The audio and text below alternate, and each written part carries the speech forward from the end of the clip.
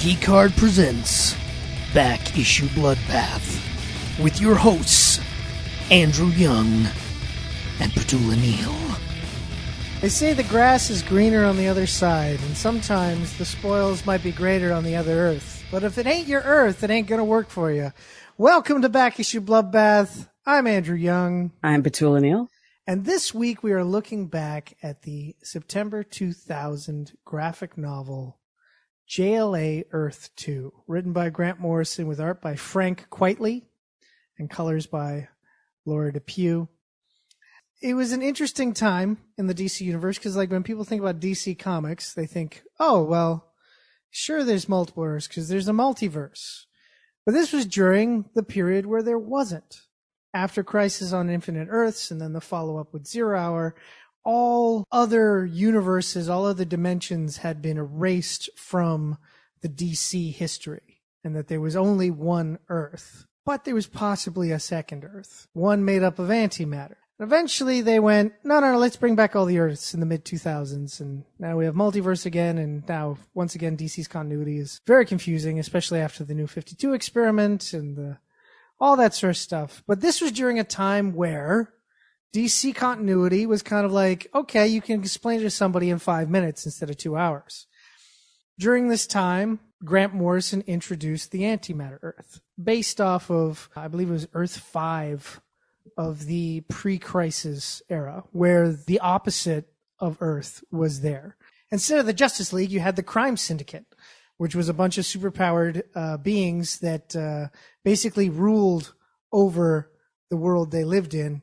And their only hero was a guy who kept getting folded every chance, named Alexander Luthor. And so in this story, these two universes come together. And at first, we think it's the plan of one character, but it's the plan of another. Petula, what did you think? What were your first impressions of JLA Earth 2? I think ultimately the thing that was the most similar about all of our characters that we know is their just straight up arrogance and like hubris and knowing in their hearts, whether it was on the left or right side of their body, what was right, including Lex, because if anything, Lex was the character who was the most similar across the two Earths because he ultimately always had his eye on Superman and his friends as people to mistrust because he didn't think anyone besides him should have that much power. Yeah, it's kind of interesting, his introduction in this, because, of course, it's the Luthor of the other Earth that comes to our Earth, which he has dubbed Earth 2, because obviously the Earth he's from would be Earth 1. And he dispatches of the Lex Luthor of the main Earth off panel and takes his place. So when we first meet him, we think it's the actual Lex. And it's then introduced by him when the Justice League show up and go, what the hell are you doing? Suddenly this plane fell in the sky. Does not look like one from our Earth. And you're connected with this. And that's when he goes, hey guys, it's me, the other Lex. And they're like, what? He's like, yeah, I'm from another Earth where you guys are all bad and I'm good. And I'm trying to save the world. And the only way I could figure out to save the world was to bring you guys to my Earth. Take out them. So how about it? And then, of course, you get the usual, which was really big at the time, the Justice League divided on what they should do. And let's take a vote and all that sort of thing. Although, thank goodness, because you needed some people to stay behind and watch the house. Yeah, which is really funny to me that when they decide to do it and they decide to leave people behind, it's Aquaman and Martian Manhunter. Just so happens to the two characters that don't have a counterpart in the Crime Syndicate world, in the Antimatter universe. That was very, very convenient. But also the two of them were almost able to handle the bad versions that came over. Because Martian Manhunter went full ham. Like, he's like, oh, there's no Clark here to judge me. No Diana here to distract me with the boots. I can just like fully unleash my Martian-based trauma. Yeah. Yeah, you say that they could take it all, but like they were still kind of on the losing end. Yeah. They were doing their best. And I feel like Martian Manhunter, who was it that was it Martian Manhunter or Aquaman that was distracted by Superwoman? Or at least when she was attempting to distract them. I think it was with her Aquaman. boots. Yeah. But that was her move. Like the bad version of her, they definitely made her more of like a hookup queen. Yeah. Well, yeah, totally. Well, because in that antimatter universe, it is not Princess Diana that is there. There are no Amazons there. It's actually Lois Lane who has the powers of the Superwoman. And so she's a temptress. She manipulates by having Owlman and Ultraman pretty much at wit's end of each other. Also, your homeboy Jimmy has some very questionable time in the closet. He likes to watch. He likes to watch. He likes to be degraded. That's his thing. Yeah. He likes to use the pantyhose. For what I do not know. And that's the thing. There is more of a mature edge to this story. Mm-hmm. Well, our friend was writing on it, so. Yes, but Grant Morrison's JLA run, if you read his JLA run at the time, it was very Silver Age feel, not super mature, but this particular book kind of pushed the boundaries of what was okay in the DC canon universe at the time. Yeah. Definitely, and having our archetypes, our triad, making bad versions of them, it's a lot easier to get away with it. Well, of course, they'd be doing things like this. It's not Batman, it's Owl. It's Owlman, yeah. And it's like, it's not a regular airplane. It's all the people that died on that plane were flying Ku Klux Klan air, so it's okay that they died. Yeah. It was interesting that they decided the main way to show the difference between the matter and the antimatter universe was like, oh, it's flipped. Our anatomies are flipped, heart's on the wrong side, and that's how you can tell, sort of thing. A very simple, quick x-rays, we're done, we know what's going on, sort of thing. We know they're not from here. And Lex brings them over to the antimatter universe, to his Earth 1. And the idea is they're going to put the crime syndicate out of commission. They're going to try to help the economy. They're going to stop wars. And within, I think it's like 2 days, they do that. Within those same 2 days, the crime syndicate's been stuck up on their watchtower on the moon because Green Lantern has basically put like a big hand over top of it. So nobody can get in, nobody can get out. But the entire time, Owlman, because, well, he's the counterpart of Batman, is sitting there all smug. And they're like, what are you talking about? You're supposed to be the smart guy, and you're just sitting there. We got nothing. He's like, no. Think about it. They've introduced a new element to this world that offsets everything. So, by that reality, the other world will need to be reset as well. And suddenly then they disappear, and they are suddenly in Earth 2, where Aquaman, Martian Manhunter, all the regular people of the DC universe are. It felt a bit too easy. I was definitely like having a moment of, where is Deadpool Ryan Reynolds to look at the camera and be like, well, that's just lazy writing. But I allowed it because it was like, okay, we need to like get this moving because you could tell it's like, okay, we need to hit you're doing this over here, we're doing that over there. Who's the real, like, the story up to that point it slowed down a little, so it helped that all of a sudden, without them really having to try to figure out a way to get themselves there, they just got there. Yeah. Page count really has something to do with it, definitely. And so suddenly they're there, and they start tearing shit up. And it's around that time that on Earth 1, on the antimatter Earth, that the JLA notices, a lot of the stuff we did, it's slowly coming undone because the people here don't really care that they're treated like shit. And some of them actually quite like it. And yeah, even the good ones, alleged good ones, are still kind of bad. It's like, we're going to free Gotham from the Syndicate, and it's a police state now. Yeah, exactly. Which I feel like... Come on, it's Batman. I don't think he'd have a problem with that. Yeah. Him showing it that it's suddenly, it's like, no, that's not what we agreed on. It's like, Batman, you totally want a police state. Come on now. Yeah. When they do go to the antimatter universe, Superman and Wonder Woman and Flash and them are all doing stuff that are like big all over the world and everything like that. Where's Batman? He's in Gotham because he's like, well, I have to save Gotham. Wherever I go, Gotham is my main interest. And Bruce Wayne and Mayor Gordon are seen as corrupt. And Commissioner Wayne. Yeah, sorry, Commissioner Wayne. Yeah. So it's Commissioner Wayne is the Thomas Wayne. Yeah, is is our Gordon kind of counterpart. So the one good cop. But is he good? He's still like good in a bad world. Yeah, he's good in a bad world because the idea is in this world, what made Owlman is that his mom got killed in that alleyway and his dad didn't. He blamed his dad and became Owlman because he's like, well, I'm going to just do what I want and destroy shit and rule the way I want to rule. And Thomas Wayne was like, no, we have to do it by the law. And so when Batman helps him, because Batman's all on board, because it's like, well, it's Thomas Wayne of this world, so it's basically my dad. So I have to help him. And then once he does that, he goes, yeah, all right, good. You've given me all the power.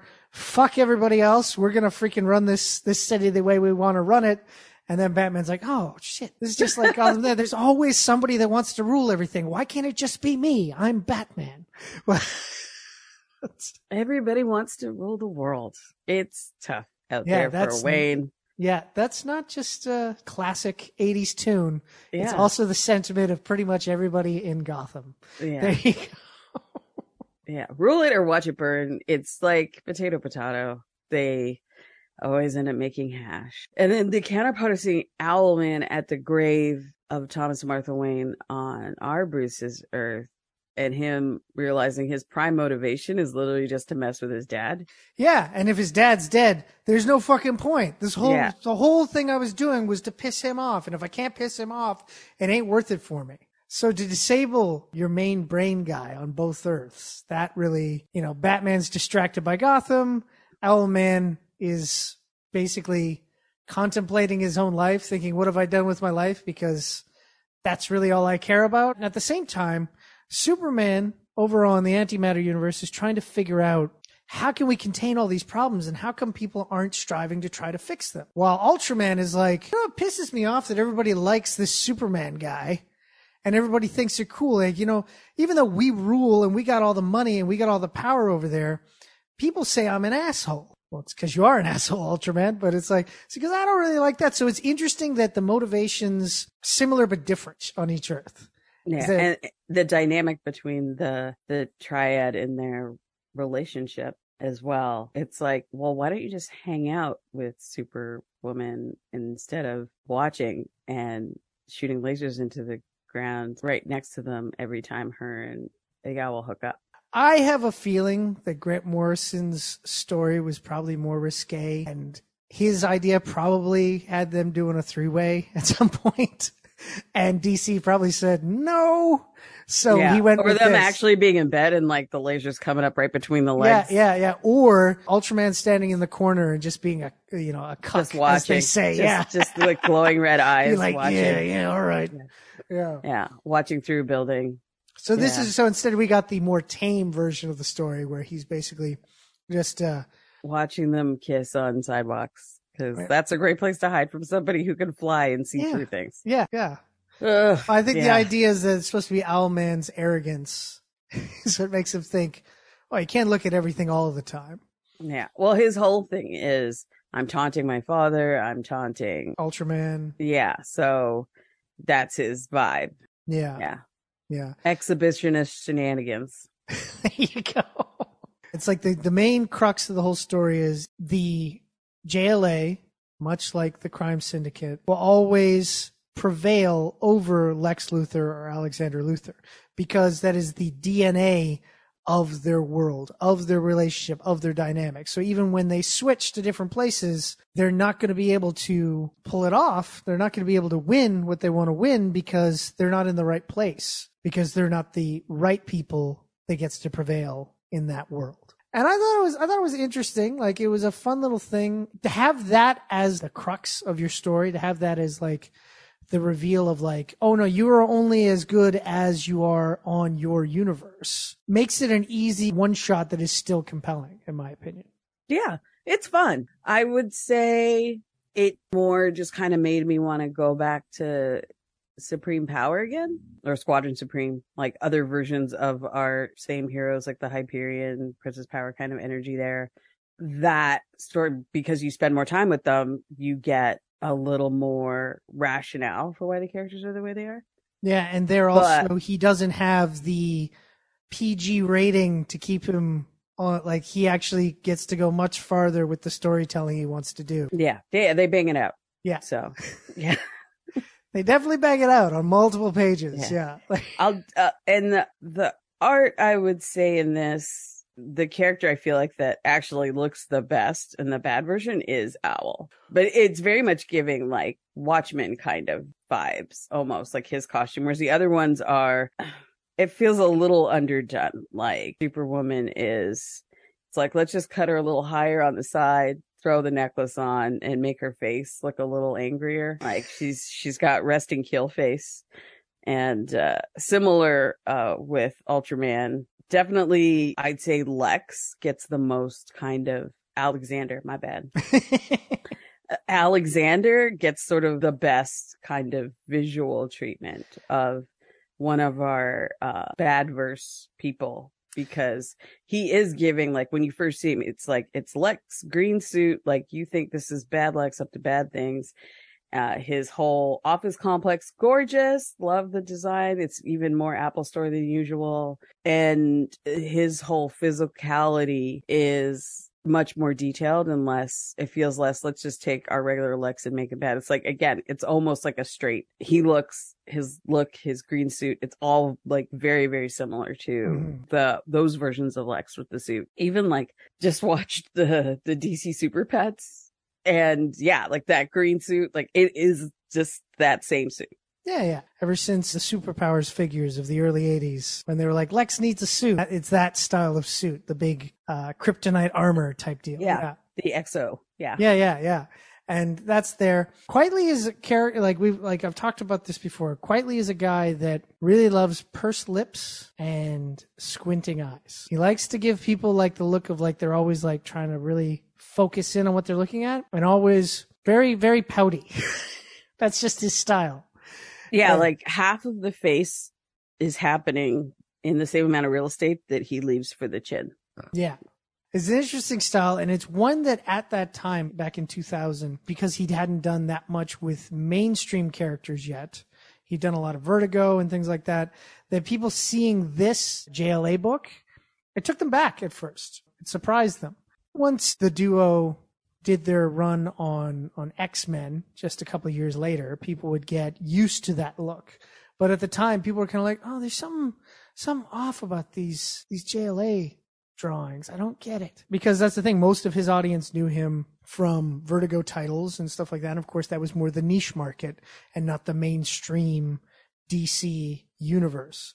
I'll admit, when I first looked at it, I was like, oh, this looks kind of weird. But now it's like I look at it and I'm like, I'm used to Frank Quitely's style. And quite frankly, I think it's pretty good. Yeah, I mean, the prettiest panel is the Owlman crouched in front of the grave. Yeah. But there's no face in there. So some of the distracting face stuff. There's some good stuff with Flash running through the habit trail. Yeah. Yeah, getting the batteries up. Johnny Quick, I feel like, is the one who's the least, because so much of his face is covered. Right. Yeah. Yeah, and then the decision to make him basically like a speed freak makes it that he's always kind of like jittery and everything like that. So even the drawings have movement to them, and so distortion on what he looks like. I'd have to say, out of the Crime Syndicate characters repackaged for this story, I think Power Ring is probably the weakest, because it's just him kind of like not being good at being a villain, you know? He kind of sucks at it compared to the rest of the team. So most of the time people are like, this loser. Yeah, but it's Green Lantern in general. In any story that involves all of our mains, and here we've got to deal with doubles plus Lex, him and the Flash. If anything, Martian Manhunter and Aquaman got better moments because they were left behind, so they got to do some fighting on their own. Well, at this time as well, when Grant Morrison was running the JLA, it was the Wally West Flash and the Kyle Rayner Green Lantern. And the way he decided to write them as part of the team is that they were both very much like in awe of the fact that they were on a team with Superman and Batman and Wonder Woman. And so they were kind of like always following, like they were taking the lead from more veteran teammates. And so, yeah, so we kind of see that here as well. But yeah, I think overall it's a fun read. It's probably one of the easiest Grant Morrison stories to get into. It's very like, here's all you need to know is that there's bad versions of the Justice League, and go. It's pretty. And here's the thing. I know I've complained about his perviness, but I almost kind of do want the Superwoman spinoff where it is like full on Unleashed, just her banging it out left and right. Yeah, I'm not gonna lie. A book about an evil, sexy Lois Lane with superpowers, I would probably read that book, yes. Yeah, especially if we had it told from Jimmy's point of view. Because that would be a very pervy book, yes. It would be, yeah. Because that boy likes punishment. Oh my God. And degradation and like all of the darker kinks, he likes those. Yeah. And just like nervous sweatiness is sort of already in that character. So yeah, making him just a little creep at work, hearing sirens and then like running off to his, closet peephole, even though he knows that she can hear and see him. Although, what would be equally as fun is if they took Matt Fraction's version of Jimmy Olsen and dropped him in a universe with that sexy evil Lois Lane and saw what happened. See, he'd be freaking out the entire time. That'd be hilarious. Yeah. Busting through a lot of tweet pants, that's for sure. I definitely check out JLA Earth 2. I recommend it. It's a fun read. It's got some cool drawings. Owlman looks way cooler than Batman ever did in the artwork. And I think it's a lot of fun. And if you like your bad versions of these characters, there's many other stories that go deeper into this, but this is a good entryway because like some people just can't take the idea of like a bad Superman type person. Yeah. But if you are reading this and wanting more, there's so many other options out there too. There you go. Definitely check it out.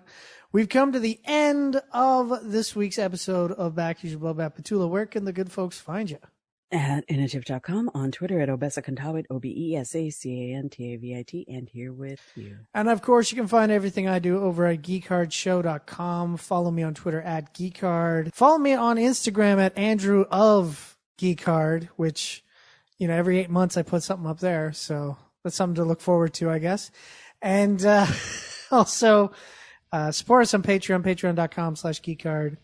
And email us, geekhardshow@gmail.com. Let us know what you want us to cover on the show. And, of course, make sure you subscribe to this show on all your podcasting platforms of choice.